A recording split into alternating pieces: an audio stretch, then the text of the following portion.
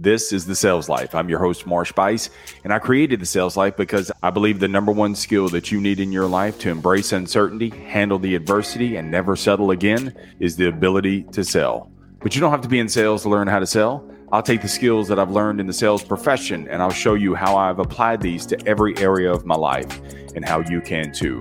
Enjoy today's TSL moment and see how you can apply it to your life today. For more on The Sales Life, go to marshbice.com. That's MARSHBUICE. Stay amazing. And you're like, what's the use? See, this is where people say, I tried that before. It didn't work for me. And so I'm no longer going to do it. The IED, bro, is what's killing you. It's the IED. I tried that before. You've got to continuously be trying.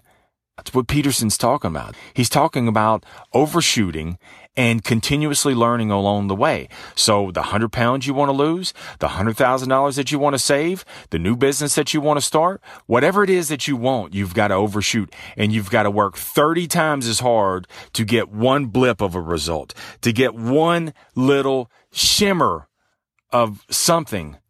And it looks like from that one thing, I just did 30 reps and got a half ounce of movement. But overshooting, and as you continuously overshoot, you're going to build that momentum. And as you build that momentum, it goes from 30-to-1 ratio. Then it goes to 29. Then it goes to 28-to-1. And you may stay at 28-to-1 for a little bit, and then you raise the intensity again. And then it goes from 28-to-1 to 25-to-1. And then it goes 20-to-1, 15-to-1, 10-to-1, 5-to-1. You never want a 1-to-1. If you're hoping for a 1-to-1, that's life in its easiest package form, a 1-to-1 ratio. Show up and make a sale. It don't work that way. It's not supposed to work that way. It's a 5-to-1 ratio. Minimum 5-to-1, man. And sometimes, some months, it's going to be 15-to-1. Sometimes it's going to be 100-to-1. But you continuously show up. You continuously keep doing it. You continuously overshoot. And along the way, I keep trying. And the ratios shrink and they compound down. At first, they're compounding up. It's like the resistance is up against you.